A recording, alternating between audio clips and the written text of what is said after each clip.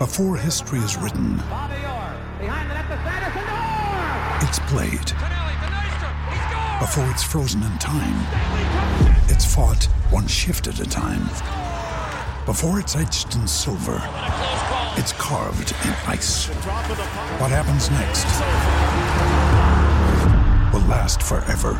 The Stanley Cup Final on ABC and ESPN Plus begins Saturday. We took it all. We brought them to our land. An endless night, ember hot and icy cold. The rage of the earth. We made this curse. Carved it in the blood on our backs. We did not see. We could not, but she did. And in the end... What will I become? Senua's Saga. Hellblade 2. Play it now with Game Pass. New Year's Eve edition of Williams and Blum. We took off Christmas Eve. We won't do it on New Year's Eve, though. I mean, come on. A lot of sports to talk about right now, man. Some stuff happening. We are presented, as always, by our friends at Mechdyne. They are the Mechdyne Corporation. I would invite you to check out all their great work, everything they can do for you in 2024 at mechdyne.com. MECHDYNE.com, a collection of technology companies that remove obstacles to insight and understanding. I was snooping around the football office the other day when I was there for signing day, and I saw some Mechdyne labeled stuff everywhere. So it's all over Iowa State. They love hiring Iowa Staters.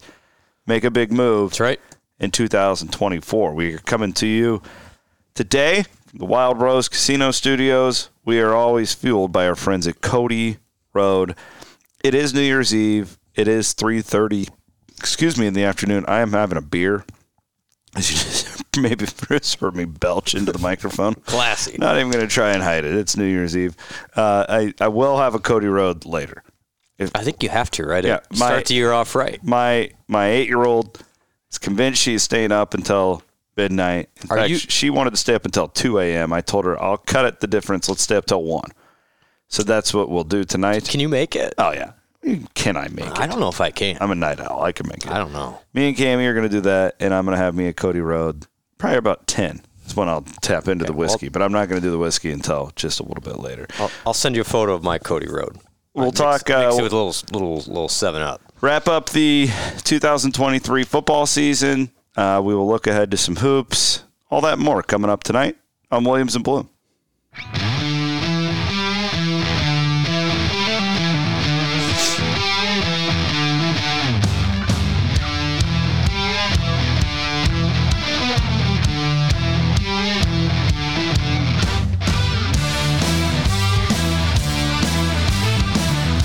First of all, I just want to thank everybody we hung out with in Memphis. I have a lot of opinions on bowl games right now, but the one thing you can't take away from them is just getting together with people. That was my biggest takeaway. Memphis was awesome again. Just a blast seeing everybody. The game obviously could have been a lot better, but you can't replicate that. You cannot. It's just so great. All the people, and then Chris, I can't tell you how many conversations I had that were just like, gosh, it makes you like super appreciative of what we get to do. Yes. Of, having this podcast and meeting all the great Cyclones, and what a tremendous turnout at Lawler's. Oh my God, Lawler's was amazing. It was just incredible. Honestly, it was a great trip. It was a great trip. Honestly, the game was a bummer. We will talk plenty about the game, and it kind of put a sour note on what I thought was a really, really awesome couple of days. We could have sold 1,000 tickets to Lawler's. I was shocked when I walked in and I was like, oh my God, you couldn't sit down. No, and I felt terrible too, because there was just only so much room, and we had basically limited it to our premium subs and Patreon people first, and I didn't think they would sell it out, and they did in like a few hours basically. And there were just so many people who wanted to be a part of that, and I felt bad because there's only so much capacity. Yeah. But it was a great event. We raised a lot of money for We Will and my big charity, Living Ava's Way, and just the camaraderie and just hanging out with people. The second Liberty Bowl in a row, we got to hang out in Lawler's basement for the after party. That was fun. Which was a blast, and Colin Newell, one of our great advertisers, was there. I'm trying to think of any other advertisers I may have bumped into. I didn't see anyone, but I know there were a couple of them down there. No, I was talking in the press box with some administrators at Iowa State before the game, and I'm like, this is why we like Memphis, though. Like, I was trying to for sure explain to them, and I get it. They'd rather go to, at that level, you want to go to as high as you can, the highest payout. I understand all of it, but I was like, I've been to Orlando twice. The Alamo Bowl is elite. You can't really beat that experience with the Riverwalk, but there weren't as many people, but you really couldn't tell. Like, Memphis was it was awesome again, just everybody hanging out on Beale Street. We had a great time. Yeah, I think the fan experience was really good. We had a great crowd for our deal Friday morning. Yeah, like 400 people. Like 400 people there. Yeah. Ended up, Dylan Sainer was there. He ended up bench pressing me 20 times. Like, it was nothing, no big deal. Just a random Friday morning. Yeah, Memphis. NFL tight ends bench pressing you. But that part was great. And that's just, looking back, playing Memphis in Memphis, Chris, we talked about it last week, was a lot bigger deal than I think we fully realized when it came to the actual game. Absolutely. I don't think there was any question. You talk about bowl games, the motivational factor. Memphis was ready to go. They were absolutely ready to go, and you tip your cap first and foremost. Iowa State was not quite as ready to go. And I think that showed in that first quarter. It felt from the beginning, like when they started doing pregame festivities.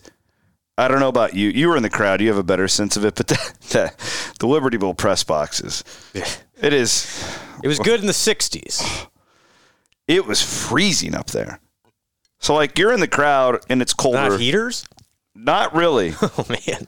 At least all I had was a North Face vest and a button-up shirt. I didn't really pack for sitting outside, and I was basically sitting outside. I was just frozen by the end of that game. As we neared kickoff, it felt like a road game, and Memphis had more crowd, but not that much more. Like, it wasn't like Iowa State didn't have anyone there. It just the sideline was hopping. Yes, they just had more juice. They did across the board. I thought that even like I don't know, like their band was up in that section. You could tell it was like a home game for them, and the band was on it. And we'll get to the scheme of the game, but there was two big takeaways for me. One is, once again, Iowa State goes into a game thinking it's going to be able to run the ball against an inferior, what is deemed to be inferior front, and Memphis was awesome. And we find out after the fact that with this interim D coordinator, they did a lot of different things that Iowa State hadn't seen on tape all year. Sure. Memphis basically put in a new defense for this game, which good on them. Yep. That's where bowl games, you're allowed. You got 5 weeks. It's another thing too, where this bowl game, I didn't really fully realize it. Jacqueline Cordova was talking to somebody from Memphis after the fact in the press conference, and she told me that this guy told her, like, yeah, it's a really big deal for us to finally win a Liberty Bowl. Yeah. They've never won a Liberty Bowl before, which I didn't. So, listen, these are not excuses. I can already see the tweets coming at us. There's a difference between, like, excuses and reasons, and I think that they were a lot more amped up to be playing in that spot than Iowa State was. Why is that the case? I don't know. We can start picking across bowl games and the transfer portal and all that stuff, but one sideline was on fire when that thing started, and it took Iowa State a little while to wake up. Emotionally and schematically, Memphis was better. Yes. Just simple as that. Yep. Now, why is that? I mean, that's where you get into the reasons versus excuses. I didn't even think, on the D side, I didn't think Iowa State was even schematically bad defensively. I think that they couldn't get pressure with three like they were hoping. Yep. And then you take Tampa and Verdon both out. Yep. And that is a Power 5 level of offense. And Hennigan was awesome. Yeah, that quarterback. But we knew this going into that game, that their offense was fine. Was really, really good. And those two backup linemen held up, and you could not tell those guys were backups in there. Correct. Which comes to another need for Iowa State in the offseason, get better at rushing the passer. You got to get better at rushing the passer. And then where Iowa State is usually good, and they were not in my thought on Friday was missed way too many tackles. Like, just way too many tackles. It looked like a season opener. It did, for sure. And there is that layoff. I mean, that's going to happen. Yeah. You're not hitting for a long time. But so that was that. It was not being able to get pressure. It was the missed tackles. And then, quite frankly, you don't run the ball at all. Now, it got to a point where you're down 3 touchdowns. Like, you're not even going to try and run the ball at that point. But still, you got to be better there. Just simple as that. And where Matt said after the game, I thought it was interesting. Memphis goes down and scores, misses the PAT. Iowa State has a 4th and 1 at the 46-yard line. Yep. And you run the huge quarterback. Moment in the game. You run the quarterback and gets nothing. Rocco gets nothing. Memphis gets a stop, goes down and scores. And that, now with all of a sudden you're going, uh-oh. I think if Iowa State converts that or maybe punts it away and pins Memphis back, maybe gets into more of your tempo. But you're playing catch-up. You get down 19-0. Yeah, and the Iowa State that offense is hard. It was hard. It was really hard, and you could never get the ground game going. And what the staff said after the game was Memphis totally altered their front. Yeah. Iowa State wasn't quite sure what they were looking at in the first half as far as running the ball, and then it became too late, and you had to panic, and you threw it. Rocco was great. Higgins was great. I thought Jalen Noel was really good. But you just can't get behind like that and then miss tackles on the other end of it. And just quite frankly, Memphis was better. They were better prepared. They had more emotion, and they executed better. Yeah. Win by 10. It was a lot different than the 2017 game. Because that game, you had to be a corpse to not feel like the emotion and just how fired up everybody was for that one. It was sold out. Yep. Iowa State had not been to a bowl game in 5 years. Pre-game was on fire. And it was not the case. Memphis was ranked, by the way. Yeah, that year. Were they undefeated? 18th or 19th, yeah. I don't know if they were undefeated, but they were 11 and 1 or something like that. Yep. So all of that is true. The defensive thing again. I don't even think Iowa State botched it on scheme wise. I honestly think it was a Jimmy's and Joe's thing, because Iowa State couldn't get to them. Their quarterback kept making throws, and that secondary they weren't terrible, but they're okay. Angles were bad, tackling was bad. It's just I don't knowing as much as we do about Iowa State's defense. This is why. Did you notice my tone the closer we got to that game? The more I watched Memphis, the more I said I think this is going to be a really, really high scoring football game. Now, what I didn't get right. Yeah, you needed Iowa State to get more than 20. And Iowa State settles for those 2 field goals in the second quarter. Yep, I agree. Which really kept it from being, it felt like a really good, you give up the long, the field goal to end the first half, which really hurt. That changed the tenor of the game for sure. But yeah, I go into it and it's you're going to give me that personnel. And I just don't know if there's scheme-wise much Iowa State can do. I think Memphis would put up points again. Now, offensively, I think that, again, we've seen this a few times now, a lot over the Campbell era, where I just feel like they overvalue what they have up front. Mm-hmm. And I don't blame them. Memphis was a bad rush defense going into this game, but I think it took them probably a little bit too long to just get out of that. And as the kids like to say, let Rocco cook. Probably would have been the best thing to go. Just roll with it early in that second quarter. Well, and Higgins was so good. Yeah. And in hindsight, it's man, maybe just chuck it early. But he could have had 350 yards if you were, honestly. Rocco? No, Higgins. Oh, Higgins. Alone. Oh, yeah. It was a total mismatch in that side. That guy had no chance against him. I get it. It's not as easy as just abandon the run. But I think once you get down that, I don't see the point in running on first down much in that third quarter. What I thought really changed the game, you come back, you score, so it's 19-13, you give up that field goal at the end of the half on, credit to Memphis, I guess, that Statue of Liberty fake kneel down play actually was huge in that game. What do you think about that, ref? I mean, they're allowed to do it. It's your job to stop it. I mean, I think it's kind of, talked to a couple former football players after the game and said that was kind of Bush League, but you know what? It's within the rules, I guess. Good for them. So they get that field goal, which is big, and that kid hadn't made a kick all year. I know. And who was it? Brett Meyer tweeted out, "Stop icing bad kickers," because he missed the first one. But then you get the ball back, start of the third quarter, and the first play is an Abu Sama run for no gain. Yeah. And then you go 3 and out, and it's just like you just got to get better there. I mean, you just got to be better on the offensive line. How many times this year did you say, "Oh, obviously it's playing against a bad run defense," and they still couldn't run the ball? And they have to pass to set up the run. They just have to. Chris, you're playing the 150th rush defense. But we've seen them do this. The games that they have run like crazy, they've passed first. I kind of throw Kansas State out because of the snow, right? Well, yeah, the snow really heightened the impact of that game. That kind of, it was a weird. Almost throw that one out. But I'll say the two things can be true. One, based on the reaction of the fans on the message boards and Twitter, people were not happy. And so that game meant something, as it should have.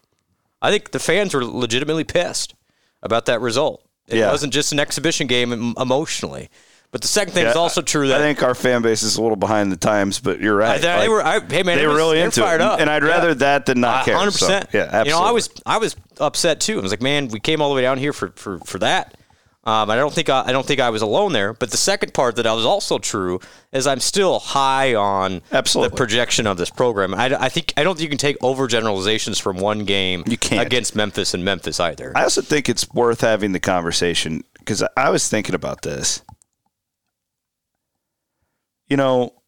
Back in the day, even 2017, think about early December signing period, pre-portal.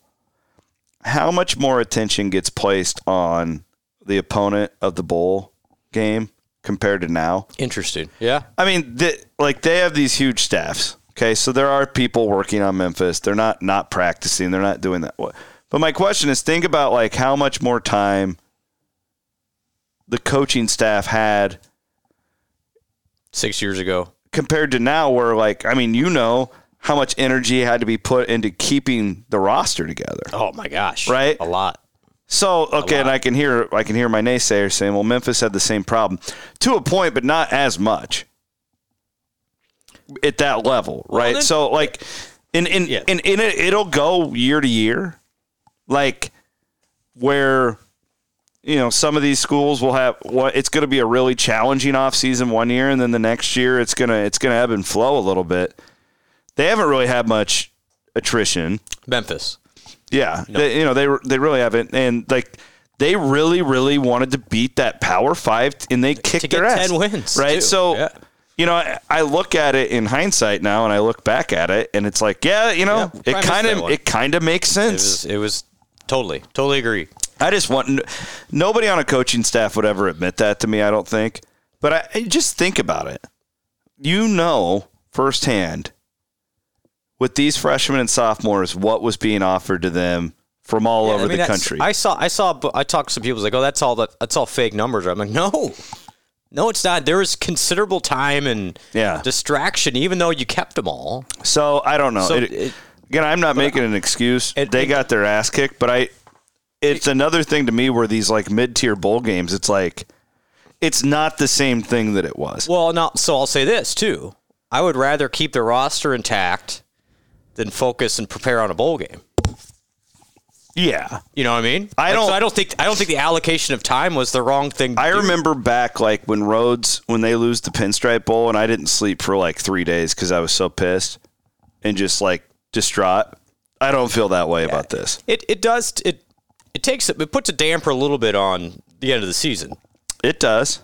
Not denying that whatsoever. However, you can still be excited for what next year brings. I'm not, and call me Kool-Aid drinker, whatever. I don't think a loss to Memphis in the Liberty Bowl has really any indication of what next year is going to be. I think Iowa State's still a top half team in the Big 12, and if all things break right, can absolutely compete for a championship. I think it just accentuated some of the weaknesses knew this program had they were going to have to work on in the offseason anyways. D-line and O-line is a concern. Yeah. It 100% is. So that's pretty clear now. And at least on this end, and again, call it what you want, there's no false confidence that the offensive line got considerably better. If there was a slap in the face that, hey, you still need to work, that was it. I want to talk about that.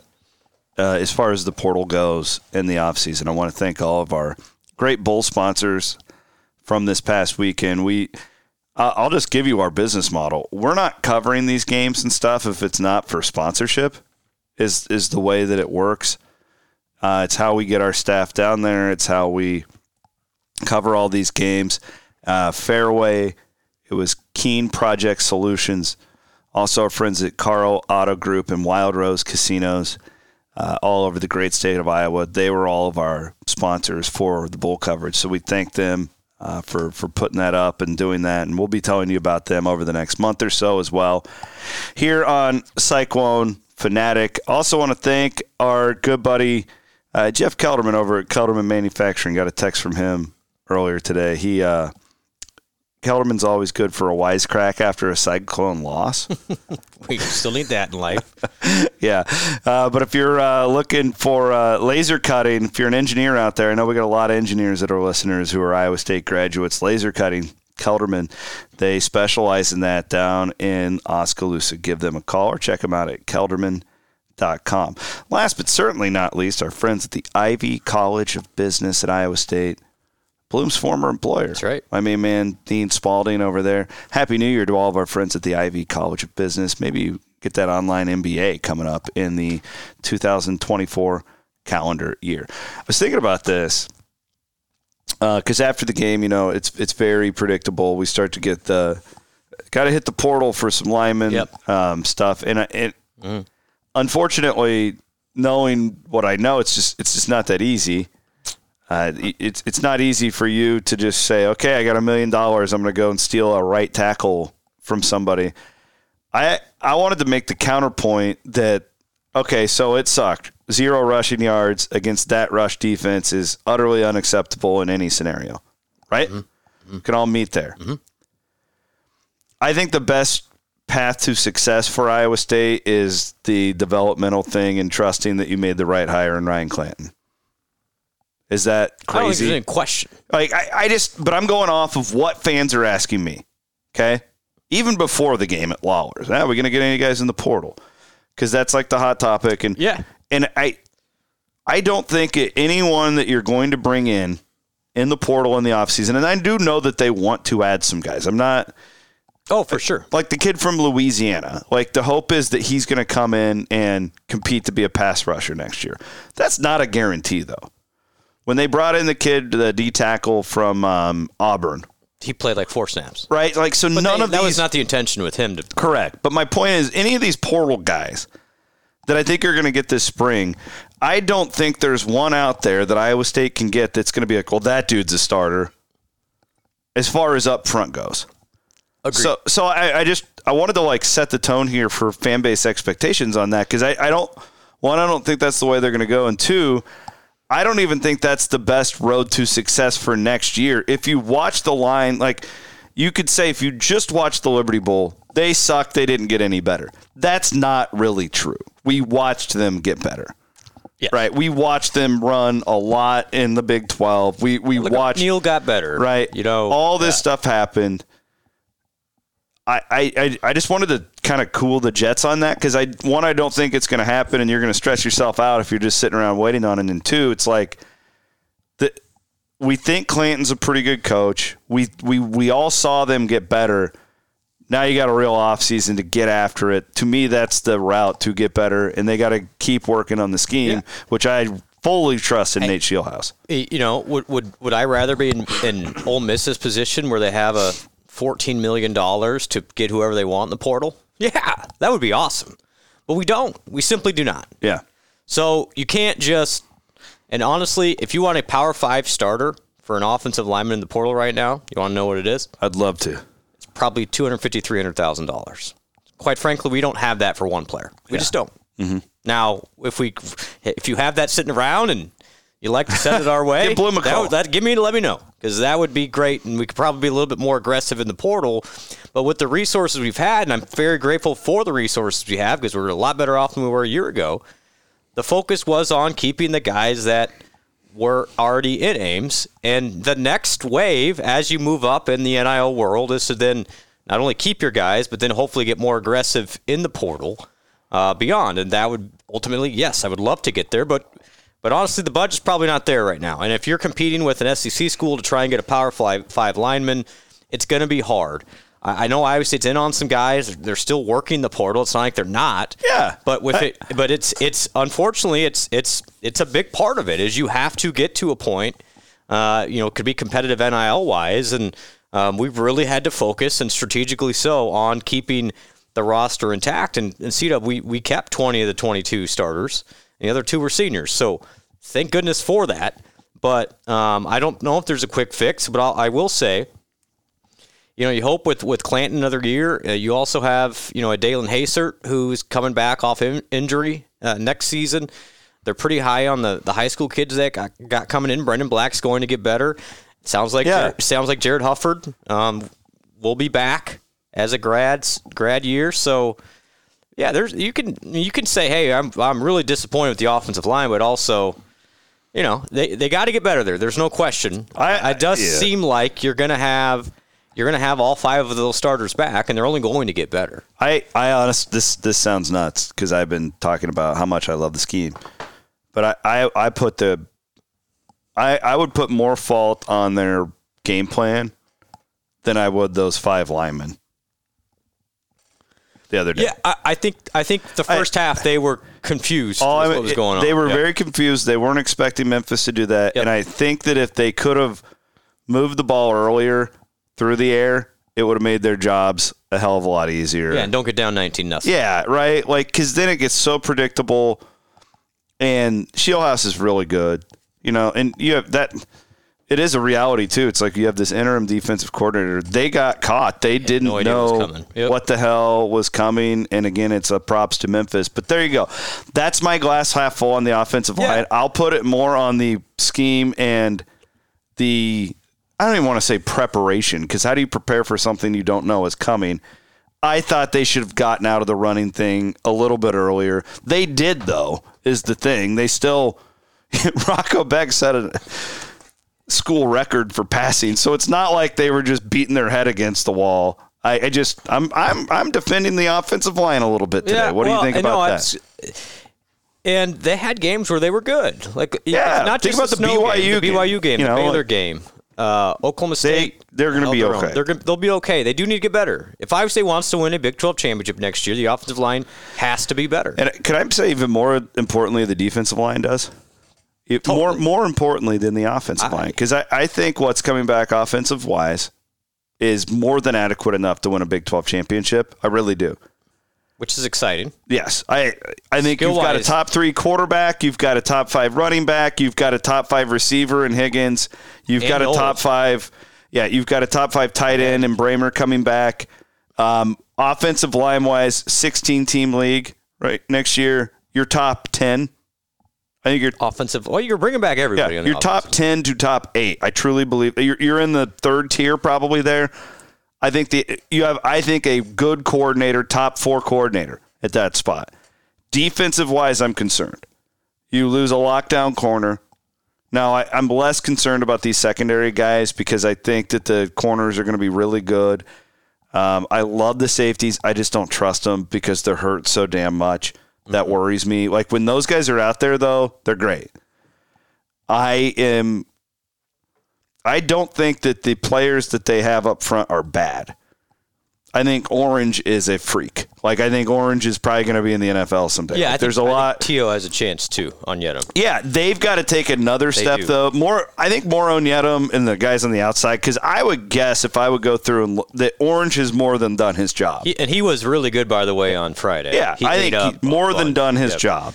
They've got to get better on the edge to get pressure with 3, or you're going to have to consider messing with your scheme a little bit. And then, honestly, the linebackers didn't. I mean, other than Bacon, didn't get enough from them pressure wise. It was very much a You don't have a Will McDonald for sure. You didn't even have a Marcel Spears with some of the pressure, or coming from the edge. And those guys are young; they should get better. But yeah, I think that's a fair assessment. Is if you want Iowa State to take the next step, you got to get some more athletes on the edge, and then linebackers need to be better. I mean, they were good. I thought. And they should be. McLaughlin got better as the year went on. I thought, You're looking at Sadowski had his moments. Ebel came in. Bacon's got a chance, but they got to keep growing. Willick's got a chance too. That's a big offseason for those guys for sure. You're looking at Veit and Rashid, and if I were to ask you, that's where I'm confident the they'll position figure it coaches at Iowa State, who do you trust the most when it comes to developing their group? And the Monroe kid's going to come in. He's going to get a real chance to start. And you keep Joey Peterson, who's a hard worker. He's never going to be Will McDonald, but he can more than hold his own. It's just you need a little more there. You need more. Maybe Ike's my guy. Ike Ezeagu will come along. He's the guy that's got to take that step. But somebody has to do that because you're right. What was the biggest difference between this defense this year, which was still good, and the past couple? It was you didn't have Will McDonald. And it really showed, especially in those passing situations where you could not get pressure. And when Hennigan got comfortable, great example on Friday, he won. He threw for 364 and 4 touchdowns. You did not see that very often against Iowa State since they went to this new look. And that was, Chris, the other thing that Matt said after the game, which I thought was interesting, is he said Memphis has played against this defense before. More and more. Interesting, yeah. These teams have seen this and know kind of how to attack it. I said that. In 17, it was brand new. I said it in pregame, too, and this kid made me eat crow, that a lot of these quarterbacks don't like this defense the first time they see it. Because somebody asked me, what's the key with these guys out in the secondary? And I was like, well, I'm hopeful you get pressure with 3, and then you trick things up, and then he makes some mistakes. And that first pass was, you get safety coverage, and he hit the dude in stride, and it was gone. Right on the money, for sure. So sometimes you had a highly motivated Joseph Skates, too. He was good. Highly motivated. Tip of the cap to Joe Skates. A couple of those plays, he was great. But that... Again, motivation, emotion matters, and that's why at the end of the day, you're not playing against yourself. The other team beat Iowa State. I would also just like to, before we get into basketball, we'll have Williams and Blum Wednesday this week, by the way, where we'll really start to dig into Big 12 men's. But don't the reaction to the Friday game was just wild. But like you said, people still really care about these bowl games, which is great. That is a good thing. This is what we want. Be mad, all that stuff. But I hope people can look back and be like, man, 7-5 was a really successful year. Every one of us would have taken this to end up in Memphis 7-5 had this been presented to us as an opportunity at the beginning of the year. So just think back on that. That's how I hope people remember. Gosh, I hope so. I saw some stuff. It's like, man, are we ever going to win 10 games with Matt Campbell? It's like I have one guy, and I shouldn't give it the light of day, but this one guy kept tweeting at me that Pollard needs to clean house. And I'm like, do you realize just how dumb of a take that is? After this, it's an exhibition. Let's call these bowl games what they are. They are no longer the postseason. Now, hopefully there's some changes that can be made to keep that up. But relevant. But to be yeah, well, okay, you're right. Man, that was a bad loss in a bowl game, in a mid-tier bowl game, so we're going to fire our entire staff and let the entire group transfer in the month of January where the portal's no longer open. Yeah, people just chill out. It sucked. And the problem is you couple that one with the Ohio game. People are like, well, why can't we beat group of 5 teams? Well, when I talk about this season, I think in the history books, it'll be the pre-Ohio and then after that game. Ohio. Yep. Because it just seemed like it was such a different team.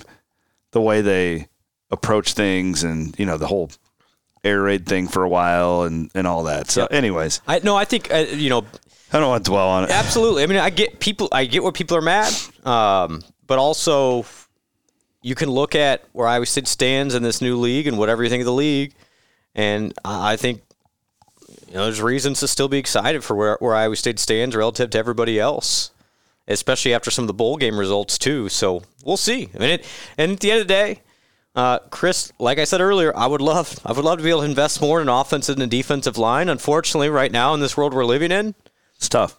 So does Georgia. So everybody does. And so if you can put your money where your mouth is. I mean, that's where it comes down to. Is you only have so much. So would love to have some more ammunition to do that. But for now, we have to be strategic with what we're doing. Thank our friends at Terraplex Ag. I talked to a bunch of farmers over the weekend in Memphis. Well, actually, it'd be the week. I'm so confused on what day it is. Today's Sunday. This is the time of year that a lot of farmers are taking a step back, going Gary Patterson, and they're looking at their entire operation. What do they want to do in the future? And drone technology for farmers is something that's, man, we're just scratching the surface. This thing's going to keep getting bigger and bigger and bigger.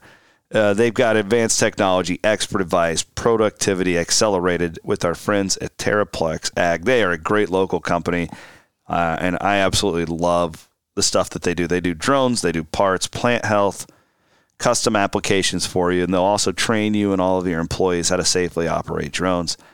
TerraplexAg.com. We took it all. We brought them to our land. An endless night, ember hot and icy cold. The rage of the earth. We made this curse. Carved it in the blood on our backs. We did not see. We could not, but she did. And in the end... What will I become? Senua's Saga. Hellblade 2. Play it now with Game Pass. I think I'm good on football. We will spend a ton of time on Iowa State football in the coming weeks. Yeah, for sure. The offseason is certainly not done. It is still New Year's Eve, and we're not going to go 2 hours tonight as far as this goes. Basketball takes care of business today against New Hampshire. A little bit of a clunker of a game. The news is that Hassan Ward is back, and he looked good. Looked really good. Running the floor, rim running, got some blocks. I thought, not many other takeaways. New Hampshire's better than the bad teams Iowa State's beat up on and look like it. They actually had a pulse offensively. Iowa State let them get way too comfortable in stretches, especially at the end of the first half. But the second half, the end of the half. Yeah, at the end of the half, it was like I'm not too concerned over that. But now it's go time. Like, non-conference is done.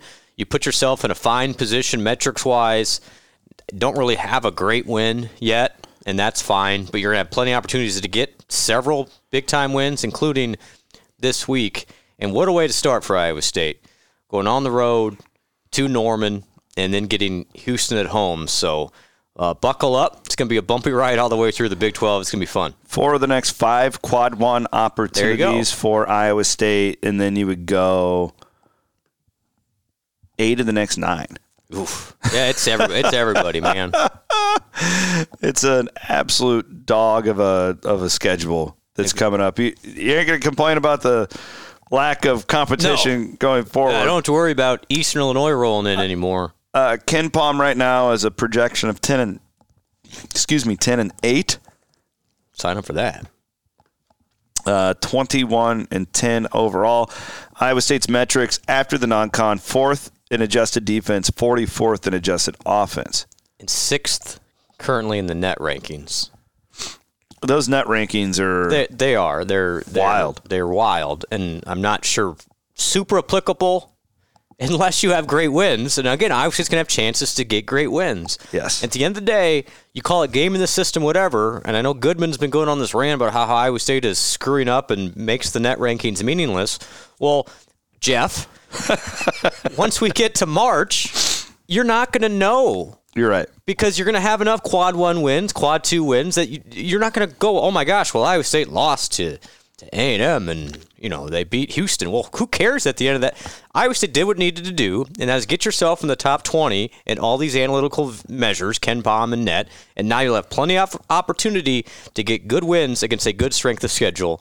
And if Iowa State takes care of business, and by take care of business, it's going 10 and 8, 11 and 7 in the Big 12, you're going to be a 4 or 5 seed. It is wild how it works, and I fully understand Ken Palm and the net are 2 different things, but Iowa State didn't cover today and dropped 2 spots. Yeah, so didn't beat them by enough. The point is that when you just beat the hell out of these teams, that's why their metrics kept rising. If they would have had a bunch of non-cons like today, where you don't cover whatever that computer model spread is, then you wouldn't be 6 in the net. Correct. One takeaway I had from today was, man, Taman Lipsey is super valuable. Like, he's so good. He's the guy. He's the one guy on the team. It's like I don't want to even think about not having him on the team. He makes everything go, And I know Keyshawn was really good as that playmaking guard today. But when Taman left in the first half, things got south pretty quickly, and I don't think that's a coincidence. Yeah, Oklahoma coming up on Saturday. I don't know about them yet, but I mean, they're ranked. We'll do a deep dive on Wednesday. The win would look great against them. That is a hard place to play, and Iowa State won down there last year. I just don't know if they're great. Will people be there? Hard place is relative. Yeah, I mean, they just don't care. They don't really care as much. Mm-mm. That's what's weird about Oklahoma. I think they're. I don't know. I don't know about them yet. I don't know. You know what my guess? They will. Ken Palm has Oklahoma 10-8. They will not be 10-8. I don't think they will either. That would be my fade. Oklahoma. I think Porter's a good coach. I've watched them a couple of times. I'm like, they got some guys. I just don't see the high end for them. Iowa State women score 76 awesome. in a road win against Oklahoma State. 60 of the 76 points scored by true freshmen on Saturday. We need a name for them. I was thinking about it. Like, obviously, people come up with the Fab Five with Michigan. What can we do with the Iowa State freshmen? Yesterday was sweet, though, because it was Jackson who kind of, it's not like, it's just Addie Brown. She's been really good all year. She's been good without scoring. Now she's scoring. Brown and Crooks kind of get the headlines. Top billing, but it was good to see a third one pop up. And Kelsey Jones has stepped up and they're all good. Bristow's got a chance. Yeah. Man, if they keep that group together, holy smokes. Audie Crooks and Addie Brown were the two best players on the floor as true freshmen, which is wild. Well, does Audie Crooks... Those two, I'm going to say it right now, those two production-wise are ahead of where Bridget Carlton was as a freshman. And I don't think it's close right now. I'm not even talking Iowa State-wise here. Does Audie Crooks have the possibility, this is a rhetorical question because I know your answer is going to be yes. But to be one of those generational Big 12 type players, only in the sense of like, you think back to the years, Courtney Paris is the comp that I always would come up with. Yep. But like, I'm going to be honest with you. She's a brutal matchup. Oh, Oklahoma State couldn't guard her. No, but I'm even thinking against like some of these really good post players that have always bothered Finley's teams because they've never had the size and athleticism in the post to keep up with them. And I'm thinking about them, and it's like some of those gals from Texas and Baylor over the years. Like Audie's at the very least going to get to the free throw line all the time. We haven't given the staff, Fenley and company, enough credit for how far that group has come along already. Listen to this. This is crazy to me. Because I was listening on the way home. And by the way, Noel Wolf and Jamie Sire Johnson do a tremendous job on the radio. Had a blast listening to those guys. But Audie's averaging 6. Shout out to Noah, too. He made the trip from Memphis to Stillwater that overnight. Guy, honestly, he's really good. He's really good. He's a consummate professional. Right. Well done. Really Noah. nice young guy too. He's a grinder. Helps me out a lot when it comes to when I have to fill in. He's always teaching me how to do the setup, all the stuff. Bright guy. Really glad to have him. He's getting and he's really good at play-by-play too. But anyway, Audie, 16.5 points, 6 rebounds per game. But how about this? This is maybe more impressive to me. Addie Brown, 14.5 points, 9 rebounds, 6 assists per game. Yeah, that is silly. Yeah. For a true freshman who's basically playing, and she's shooting it at 37% from 3 as well. Like, between those two, it's really, really, really, and again, I don't know, Oklahoma State on the hierarchy for Big 12, they were kind of one of those middle-of-the-pack teams that nobody's really sure. I think Iowa State would be in there too. But what a statement for Iowa State to go in there and win. It was dominant. Yeah. That watch, I watched it, and that looked like a game where Iowa State would win 9 out of 10. Just what I saw yesterday. But you're right. Audie's got the chance because of just her unique ability to play that we haven't seen before of like this. She's just different. And then Addie is going to be She's so productive. So damn athletic. She is. It's nimble. Crazy. Honestly, she should have been a higher ranked recruit than she was. The 1A thing probably really held her back. It did. And she didn't really play high level AAU ball either. But I can't imagine there's a better freshman post player or two in the country than she is right now. She can't be stopped. And now she's making shots. She used to hit a couple 15-footers yesterday. It's like, oh my gosh. Wow, if she starts doing that consistently. And she did she is. I am having a blast watching this women's team because I think they're only going to get better. And then Emily's back and playing more minutes. And here we go. They look like a tournament team. Like I think I said this after the Iowa game. Like I'm officially putting them on the bubble. I think they're on the bubble. They look like a team that should play in the NCAA tournament. Having said that, with all these freshmen, there probably is going to be a stretch where they struggle, where you hit a wall. Yep. And we see that even with men's. These men's teams that heavily rely on freshmen, and they're not used to the length of the season. For sure. The biggest thing. That's a good point. That would be my thing with playing this many freshmen. Yep, and you're playing 18 games against high end. So I would say it's up to 46 in the net for women's basketball. Okay. So they are now definitely firmly in the conversation. So that's great. They play Wednesday this week. So they have another one before the men play. So I think that's a Hilton. I will be there. That is at Hilton. I think I'm going to try and get there. Yeah, that is at Hilton. That is Kansas, who's been good. So that's a big game. That's a big game, big time game. Well, we go straight from the holidays, and we are all of a sudden in basketball mode. And then they go to Provo, see the Cougars on Saturday evening. All right, we're doing the old.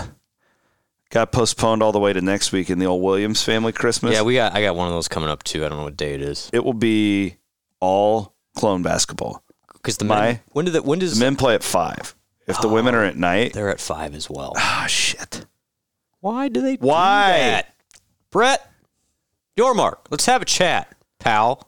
I know it's not him. Brett Yormark is currently out recruiting Florida State to make the Big 12 a 30-team conference. And you want them after yesterday? Jeez. I had a I won't say his name because I don't know if he wanted his name on it. But a very smart and established media member said this to me. We were talking about the bowl season and just how big of a debacle it's been with sit-outs and transfers and just everything. And I don't think enough people pay enough attention. I think most people are, these guys are all selfish and they don't want to play. No, I think most of it is the portal has done this, the timing of the portal and the timing of National Signing Day have had unintended consequences on bowl season. That's the majority of it. Do you remember the first time a guy, I'm sure there was a time before, but there was a guy from Michigan like 7 or 8 years ago, and he sat out a New Year's Six game, and we were all like, Did McCaffrey sit out? Or maybe it was this other Stanford running back, Bryce Love. Anyway, there was one of them that said, like, oh my, how dare. Yeah.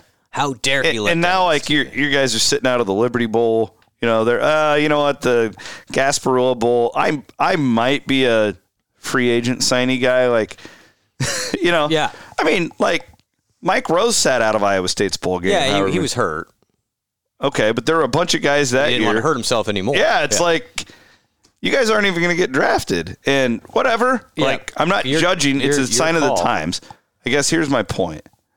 Is this gentleman made the point to me, can we do a deal? I don't think we can without making them employees. But if they're going to take your NIL money, they have to play in every game. So that's on the NCAA because how does that work? Well, so it's pretty clear language from the NCAA is your NIL money cannot be. There's no pay to play. Anything about your on-field performance. So okay. I'll be honest with everybody. We have contracts for a lot of these guys now. In those contracts, we cannot put anything about you must play this or that. You can't even say you're a football player or a basketball player. So what I'm going to do, though, is let's look to the future. How do we fix this? Oh, the fix is their employees or the Bulls pay them. I mean, if you're in the current setup, AutoZone should be paying these players. So this is or ESPN. This is how you fix it in the short term. I'll give you the short-term answer and the long-term answer. In the short term, you have the Bulls. You have 80 scholarship players, and you say, okay, Bulls, give everybody on the team $5,000. And for some of those guys, it's probably still not going to be enough. Yeah. $5,000 is honestly... I mean, like, if I'm TJ Tampa and somebody offers me $5,000, it's he's still not playing. Thanks. So maybe that wouldn't work. Maybe it needs to be more. But the long-term solution is these student athletes, just call them the players. I'm just going to call them the players, are employees of some institution, whether it be the university itself or the conference. And as part of that, you get paid per game you play. Just like when we sign up for Learfield and we did the games on the radio, we get a bonus for playing in the bowl game. You would get the same bonus if you played an extra game for your school or your conference. And so you get paid on a 12-game season. Every additional game is an extra X amount. Again, like, we overthink this thing tremendously. Every other industry has figured this out. You pay your workers. Yeah. That's why they're fighting it, though. They've had it so well for so long. And again, I saw, so I get both sides. Like, you have the Kirby Smarts of the world saying this is ridiculous. It's like, Kirby, then how about you share? I would say, hey, Kirby, instead of making $10 million, why don't you make 5 and disperse the other 5 out amongst your players? Exactly. Well, and do you really need 50 people on your coaching staff? Right. I mean, so hey, buddy, you want fairness, then hey, make it fair for everybody. Yeah. Like Georgia complaining about fairness is hilarious. It's but his point, that was an abomination. It was, but they've all those people have done this to themselves. Like, don't blame somebody else from the NCAA. It's not them. It's you guys who are trying to take and consolidate all the power. And then when people don't react to that, well, then it's like, buddy, you did this to yourself. Didn't it feel? And we've been talking about this for years. And if you used to listen to my radio show on Cakes, Ross and I have been doing this for 10 years now. It was a constant theme of our program. Yep. But there's always like a breaking point at some point. I hope it's this week. Was it the Georgia-Florida State game? So. I mean, I was glad. I wanted that thing to be 100-3. Yeah. Because you needed. You need to break the thing. It felt like those 8-man games we used to call when we were in Shenandoah. You felt bad. It was like Don Hicks and Stanton, and shout out to my guy Don. But they're up 50-0 in the second quarter. Yeah. And it's like, if you've ever watched an 8-man game, there's only 3 linemen. And once the really good running back breaks through the line, he's probably gone unless there's a badass on the secondary. And I remember talking to my guy Don Hicks. They won a state championship, and like I watched these games, and we had to call them a lot because they were the number 1 team in the state. And he's like putting his freshmen out there, and they're just calling 41 dives, and they're still taking it to the house. Like every play is a 70-yard play because the other team's just not good enough to stop them. That's what that Georgia game felt like to me. Florida State was playing like all true freshmen out there against a team that I think, if we're all being realistic, is one of the 4 best in the country. But it's funny to me because Georgia and Florida State were 2 of the most active teams in trying to acquire talent in the portal. And so it's actually those teams that have been super aggressive in the portal. They don't care about the bowl game. This is my point. Yes, and then they get bit on the back end because they lose all their depth because they're being aggressive in the portal. How much time after he gets snubbed is Mike Norvell's staff putting into that game compared to building for next year to win a national title? Great point. Where that, again, it's just different. I'm getting all sorts of hell on Twitter from people being like, well, I mean, Georgia was prepared to play and Florida State didn't have the – no, it's not. Like that – the entire team is gone. They had 16 starters out. There's only 22 of them. They should not have played that game. Yeah, they should have just said, screw it. We're respectably – if that's what you wanted to do. That was almost been more respectful than – anyway. Yes, I hope. Chris, I think we're as close as we ever have been to – radical change that is needed right now. In this bowl thing is a sham now. It really is. Well, either the bowls are going away, or you need to fix the compensation part. That's it.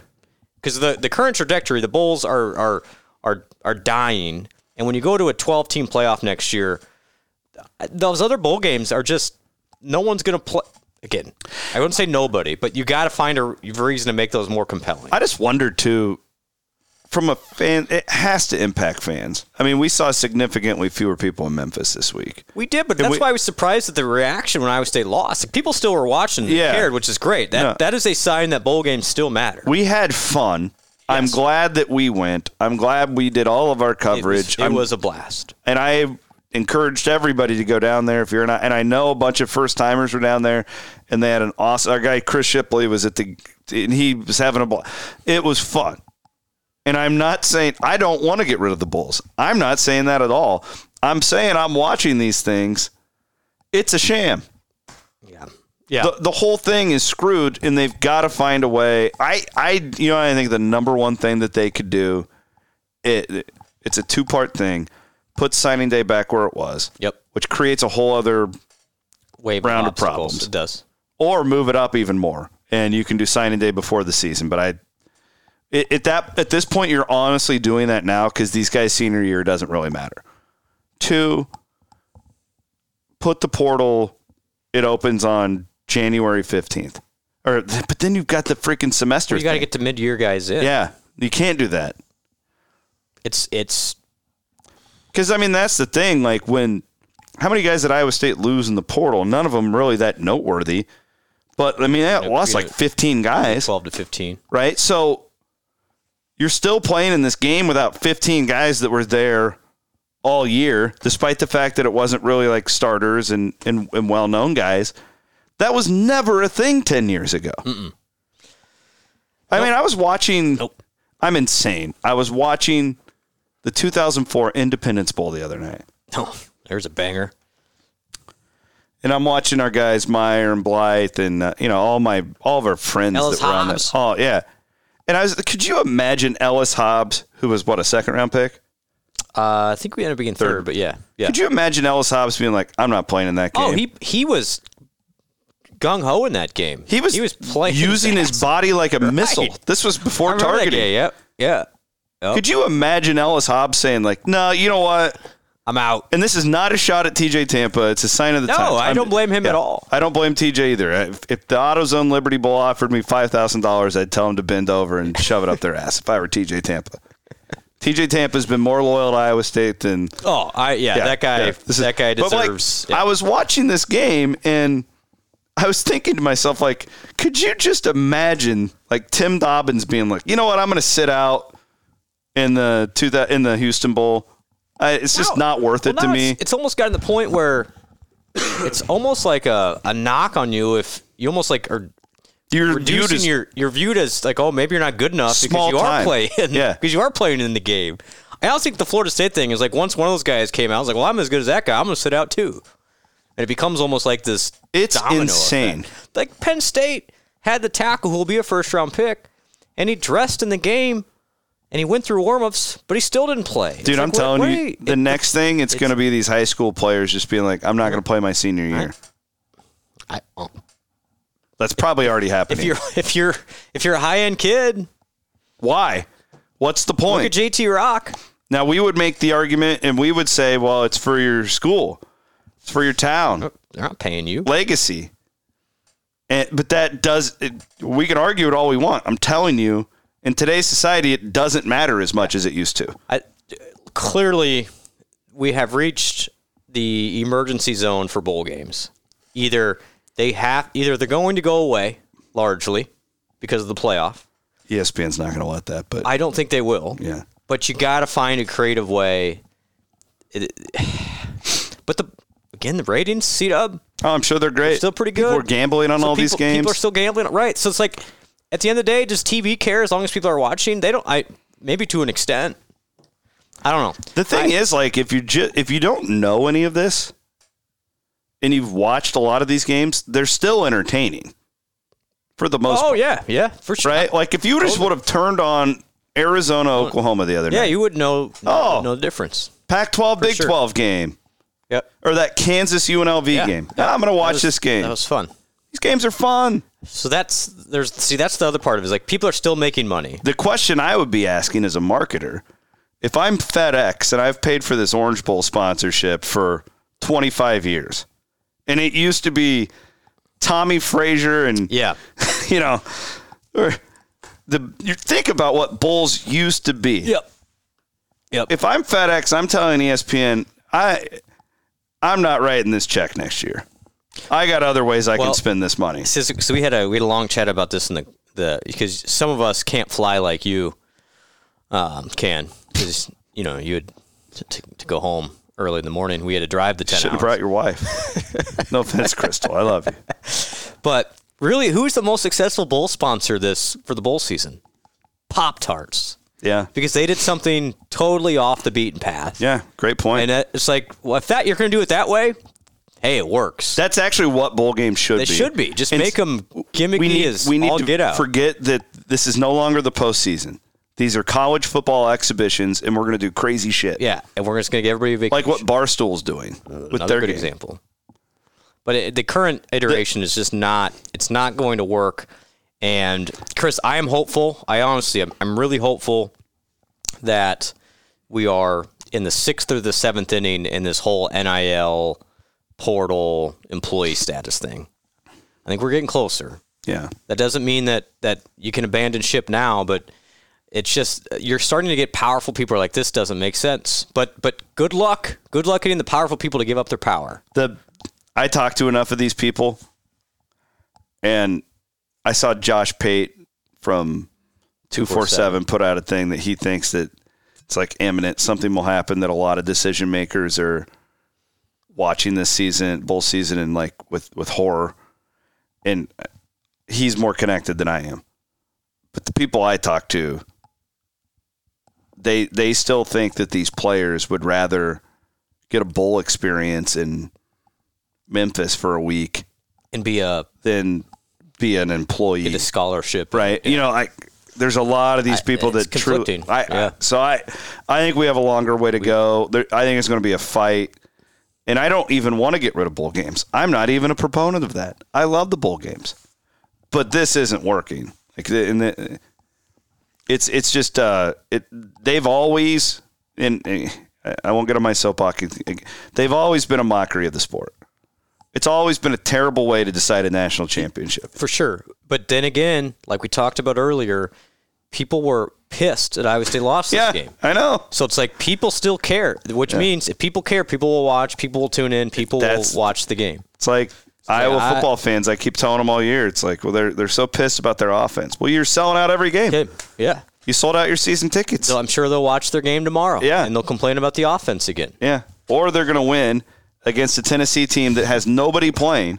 And they're going to win. And they're going to overcompensate it and think that they're the best team in the country. Like, right. We all have our issues as fans. That's how this is going to go. I'm telling you. Yeah. Good chat. That was fun today. Dude, I could do this bowl conversation for hours. Thanks to our friends from Wiffles Hybrids, by the way. We didn't do a Big 12 recap. We will hammer that on Wednesday, Wiffles. I appreciate it. Plant your independent. I got my Wiffles hat on right. You do have your Wiffles hat on. Look, I had a Wiffles Hybrids sales guy come up and shake my hand in Memphis. I met so many great people. Yeah. I can't thank people enough. That was the best part of the on the last bowl thing, and I've talked about this before too. Memphis is the most old school bowl you'll find in America. It's the same dudes that have been running this thing for 50 years. And they're awesome. Like, I love these people. They could not be more hospitable. Oh, I thought. They love the game. It means something to them.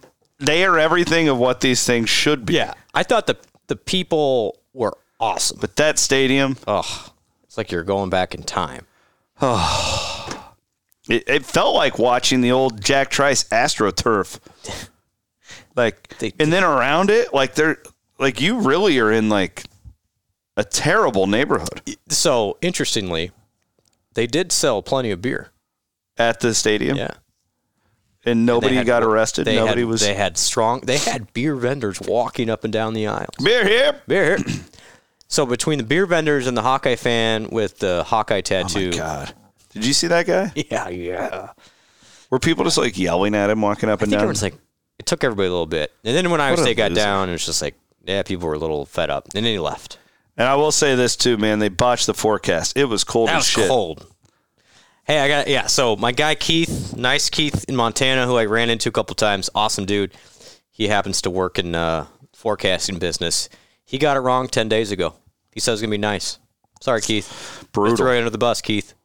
No, it's fun, though. I mean, the great thing is, you don't get moments where you get so many awesome interactions with people. So for that, I am thankful for the bowl game, despite the loss and everything else. But I still think there's reasons to be pumped up for what's ahead. No doubt. All right. Well, that was fun. That went a little bit longer than we thought. There's just a lot to talk about right Cody now. Road after that. Yeah, well. Don't get me going on the bowl industry. But you're going to watch them all tomorrow. I know Hell you yeah, will. I will. I'm not denying that. I don't want them to. I want the Bahamas Bowl to exist. Yeah. Honestly, those bowls that what else are you going to watch? Those bowls that like the MAC teams are playing in, they don't need change. They're not for fans. Those are television properties. That's it. Yeah. But like the bowls that these people are supposed to mean something. They've actually gotten. That's an interesting point. Is those high end, New Year's Six games have actually gotten worse. Yes. All these random ass ones are actually doing fine. Because the players play. Because they play. Because they're not they're not NFL picks. Yeah. The players play. My whole point is if the players don't care, why should the fans? Yeah. Happy New Year, everybody. Tell that to Twitter on Friday night, though. I can't. It's just, come on. It's common sense. Happy 2024, everybody. Love you guys. Peace.